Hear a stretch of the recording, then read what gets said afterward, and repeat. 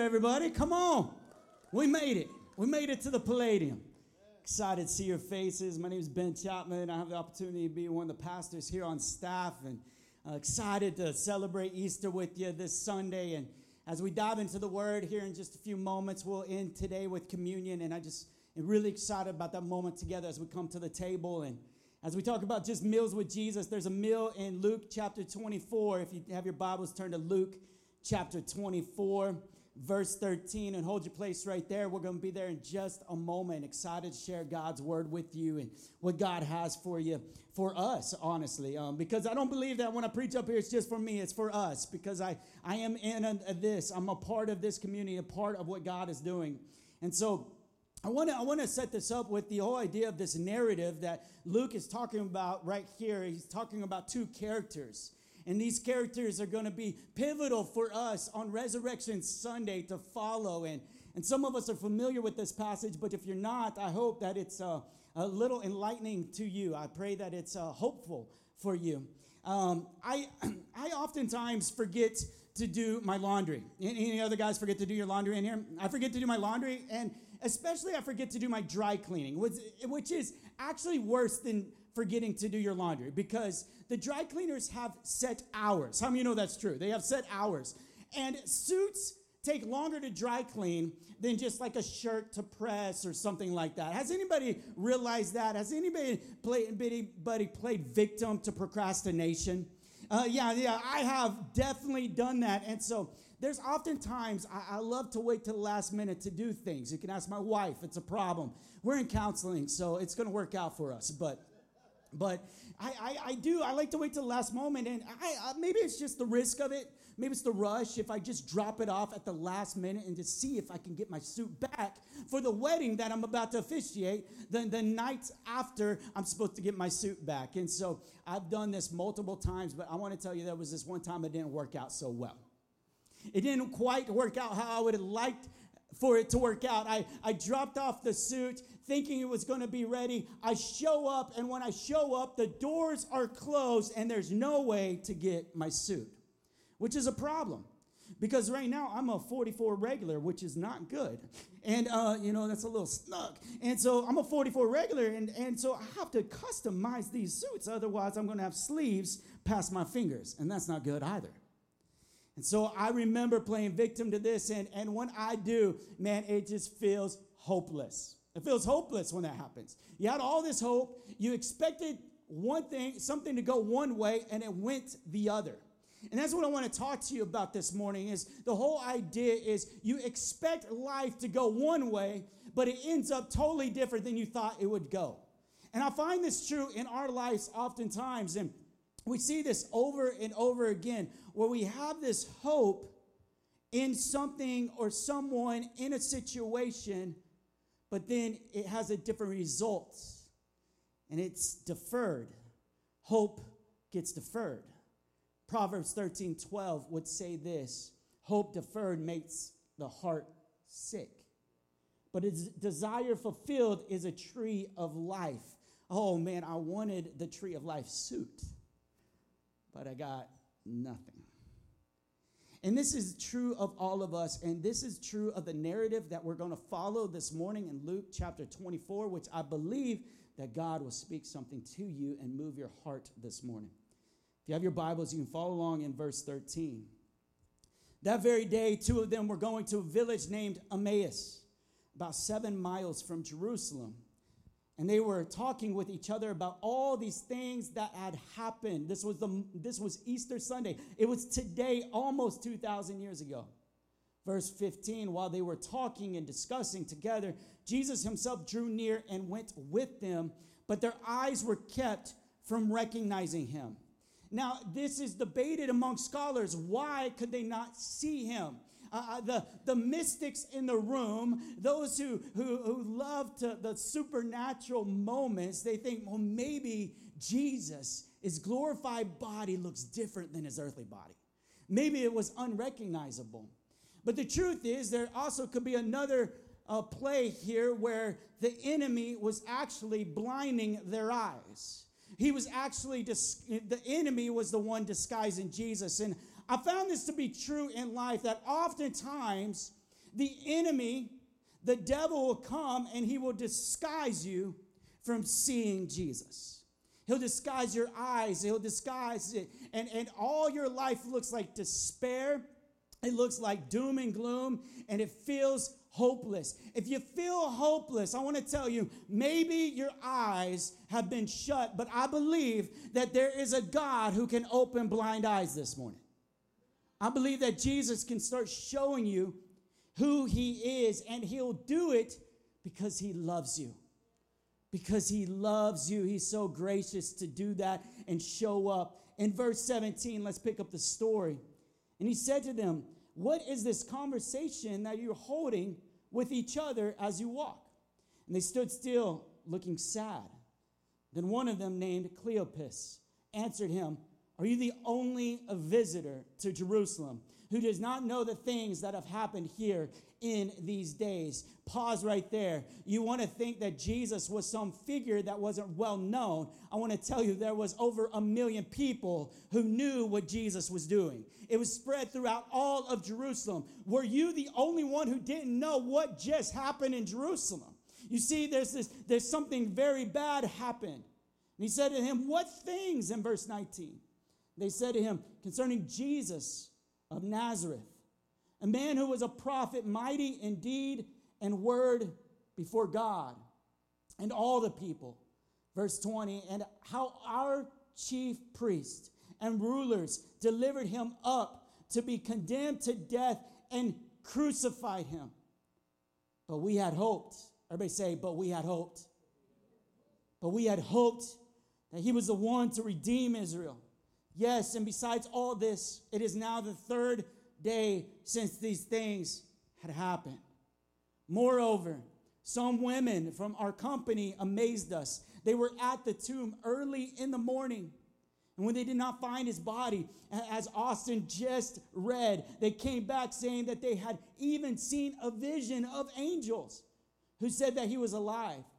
Some of those who were with us went to the tomb and found it just as the woman had said, but him they did not see.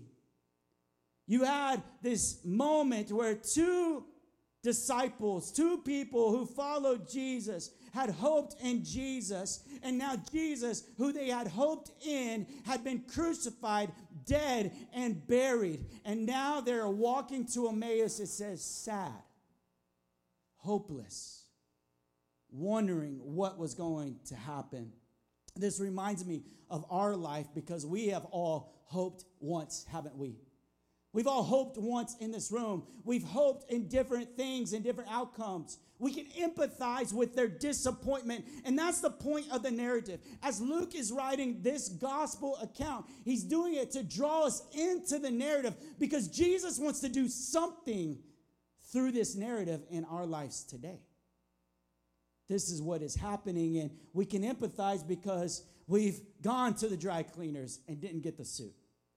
We've gone to the retail shop right before Christmas, and we were shut out before buying our Christmas presents for our kids.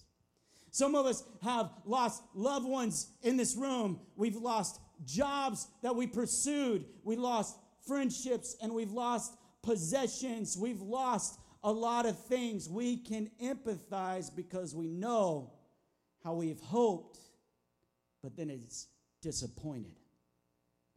This is the empathy and the level of depth that we should be embracing in this moment with these two as they're on the road to Emmaus.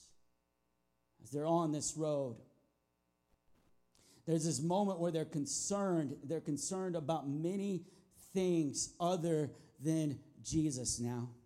Because when hope disappoints, it moves you to maybe be concerned about something else.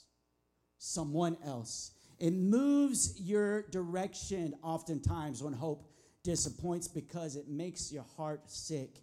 And when your heart's sick, all you want to do is numb or medicate a sick heart. Have you found that to be true in your life? I find it to be true in mine. We see this in the moment. Jesus knew this many times, that as our affections are moved to some other direction, someone else, we start getting concerned of other things. You see, what Emmaus represented for these disciples was a destination other than the hopeless situation they were in. It represented something else where they would go to Emmaus and start concerning themselves with altogether other things. This reminds me of the story of Jesus when he's talking to Martha. He says, Martha, Martha, in Luke chapter 10. You remember, Martha, Martha, he says, you're concerned about so many things. You're concerned about cleaning this and cleaning that, and your affections are put in different places. But I want to tell you, your sister Mary has prioritized the most important thing, and that's to be with me. In this moment, it was to be with Jesus. It was to be at the table with him. And don't leave until your time is up. Be at the table with him. Sit long enough so that hope can be rekindled inside of you. Right, church? This is our cry. This is our hope. This is our desire. In verse 25, let's pick up the narrative. And he said to them, "O foolish ones," a little rebuke right here from Jesus, "and slow of heart to believe all that the prophets had spoken. Was it not necessary that the Christ should suffer these things and enter into his glory? And beginning with Moses and all the prophets, he interpreted to them in all the scriptures the things concerning himself."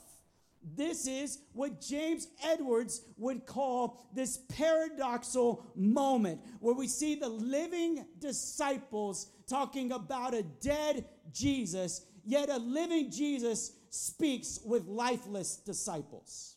And this is what Jesus does often in our lives. He speaks to our lifeless, hopeless situation. And the reason he is speaking is because he is generating inside of us a level of faith that you and I need in this life to live. It's why the ancient scriptures, the Hebrew scriptures, the Old Testament, those books, it starts talking about the prophecies of the Messiah, the one who would come.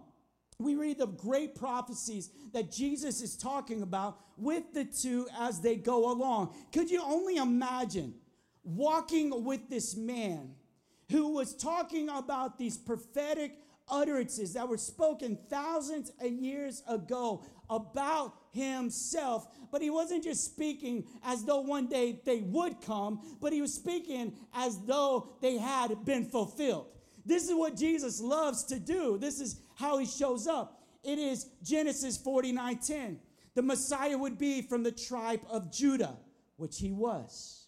He was speaking about 2 Samuel 7:12 through 16, where the Messiah would be a descendant of King David, which Jesus was. That the Messiah was to be born at Bethlehem. Micah 5:2 says, and where was Jesus born? Bethlehem. Messiah would arrive before the destruction of the second temple. And this was fulfilled according to Daniel 9:24. It was prophesied. And when Jesus came and when he died, the temple was still intact. Messiah would present himself by riding on a donkey. Zechariah 9:9 says, and I'm sure he's with these two. Don't you remember when it says that Jesus would ride a donkey into the temple? Where were you a week ago? You were there with palm branches saying, Hosanna, Hosanna, Hosanna in the highest, for he has come. The Messiah is fulfilled. And there he is, riding on a donkey. Psalm 22:1 through 31, Jesus would say that the Messiah would be tortured to death, and he would remind them of this great psalm. And let us not forget Isaiah 52 through 53, as the prophet Isaiah speaks about the Messiah, that he would suffer, that there would be silence at his arrest and trial, that there would be death and burial in a rich man's tomb, which he was. But there would also be a resurrection. Everybody say resurrection. resurrection. Do you understand, you fools? Do you understand what is happening here? Do you understand, you who are sad? I empathize with your sadness. I empathize with your grief. He's not rebuking grief right here. He's not rebuking loss of something. Do you realize that God understands your loss of something, of someone? He understands it more than any. It's why he sends the Holy Spirit to be the great comforter in your pain and in your loss. What he is rebuking here is their lack of belief in him. This is what Jesus will always touch in the church. He will rebuke when there's unbelief, when there's lack of faith. Because without faith, the people will not go where they're supposed to go. They'll not be who they're called to be. Because the only way to the Father is through the Son. The only way through the Son is to believe in him. This is what Jesus is crying out and declaring and professing. Verse 28. Says, so they drew near to the village to which they were going. He acted as if he were going farther. But they urged him strongly, saying, stay with us, for it is towards evening, and the day is now far spent. So he went in to stay with them. I'm telling you, as Jesus starts moving in your hopelessness, in your despair, in your situation, what does it do? It makes you want to hold on to him. Whoa. I feel something when you're around. I feel different. I feel hope. Feel like life could be different. Life could be changed. I feel like there's something about you. Please don't go. And you got to realize this is a hospitable society. It would be a hospitable gesture for you to invite them in. But the word here, they pleaded with him, or they urged him. I believe the word is urged. There's this strong longing and convincing and swaying him to stay, because that's how desperate they were. That's how desperate they were. So they grasped hope. And in verse 30 it says this. When he was at table with them, he took the bread and blessed and broke it and gave it to them. And their eyes were open and they recognized him, and he vanished from their sight. He said to each other, did not our hearts burn with us while he taught to us on the road, while he opened to us the scriptures? Cleopas, was your heart burning? Was your heart burning, Luminous? Was it burning as Jesus was declaring and revealing who he is and who he said he is and what he said he will do? And they rose that same hour, and returned to Jerusalem. Whoa, hold up. Now, weren't they going to Emmaus? They were going to Emmaus. But they didn't even stay in Emmaus. Because you see, when hope is restored, it turns you back. It returns you to your great love and where you're supposed to be. And they found the 11 and those who were with them gathered together, saying, the Lord has risen indeed and has appeared to Simon. And they told what had happened on the road and how he was known to them in the breaking of the bread. When Jesus comes in our hopeless situation, it will return us not to Emmaus, but the road will be the road to amazement. The road will be the road to amazing, where we know we will be fulfilled in God fully, and we will be fully known. There will be a turning around.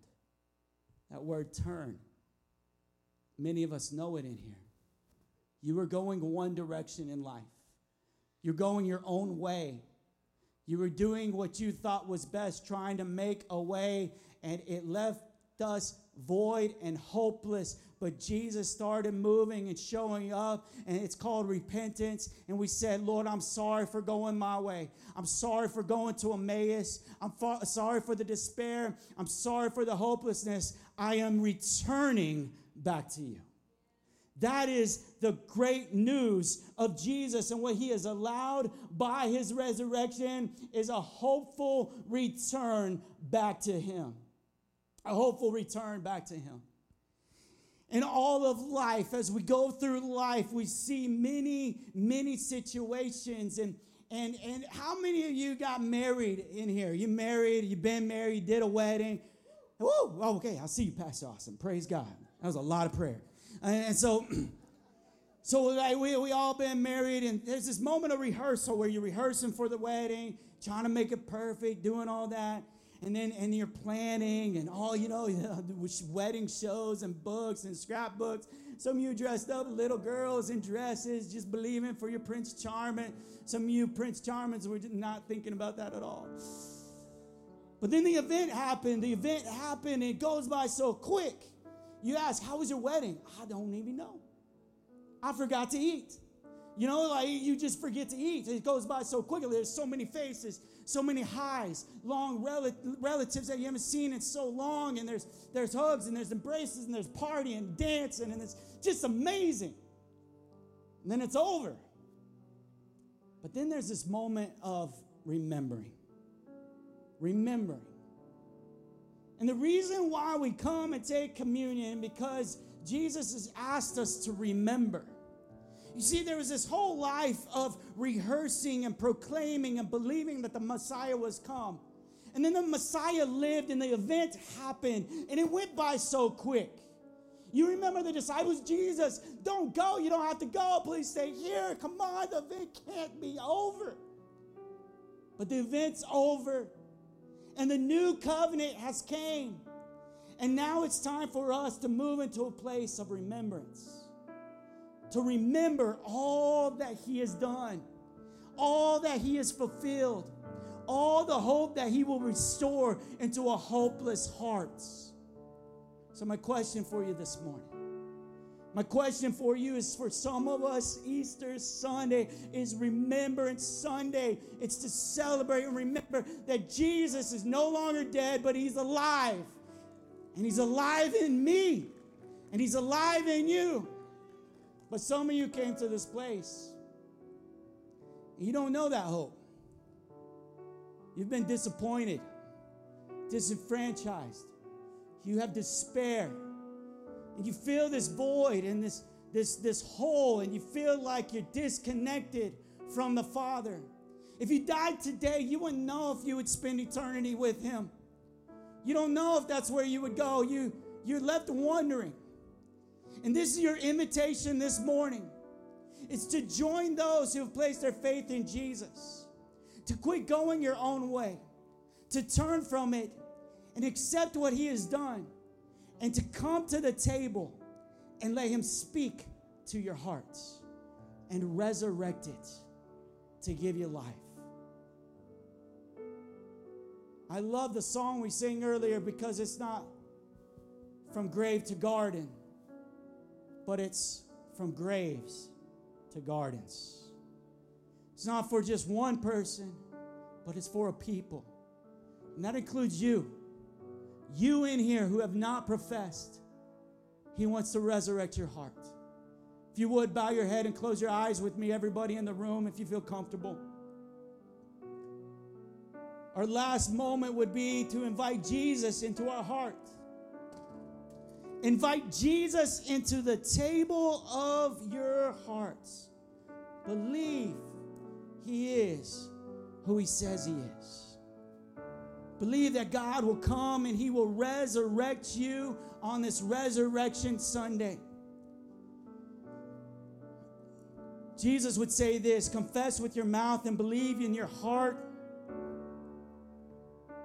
Confess with your mouth and believe in your heart. So the first thing that we do is we do what they did on the road to Emmaus. We admit that we are in despair and hopeless and we are sinners and we are going our own way. But God would say, I want you to come my way. So you would confess your sin to him and repent, and then you would turn. And then you would believe in your heart that he is who he says he is. He fulfilled what he said he would fulfill, and that he did what he promised he would do.